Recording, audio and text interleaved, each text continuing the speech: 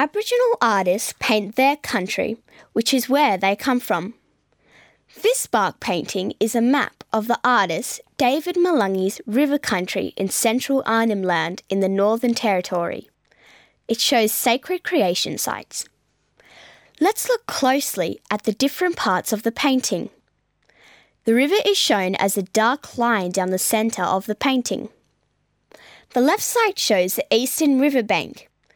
At the top, you can see a crab, and as you move down the sections, there are nuts, creeks, trees with conch shells, and at the bottom, the beach where Gunmaringo, the great ancestral hunter, sat. The right side shows the western riverbank. From the top, we can see a waterhole, clapsticks, creeks, a sacred digging stick, mud skipper, and catfish. Which side of the painting do you like best?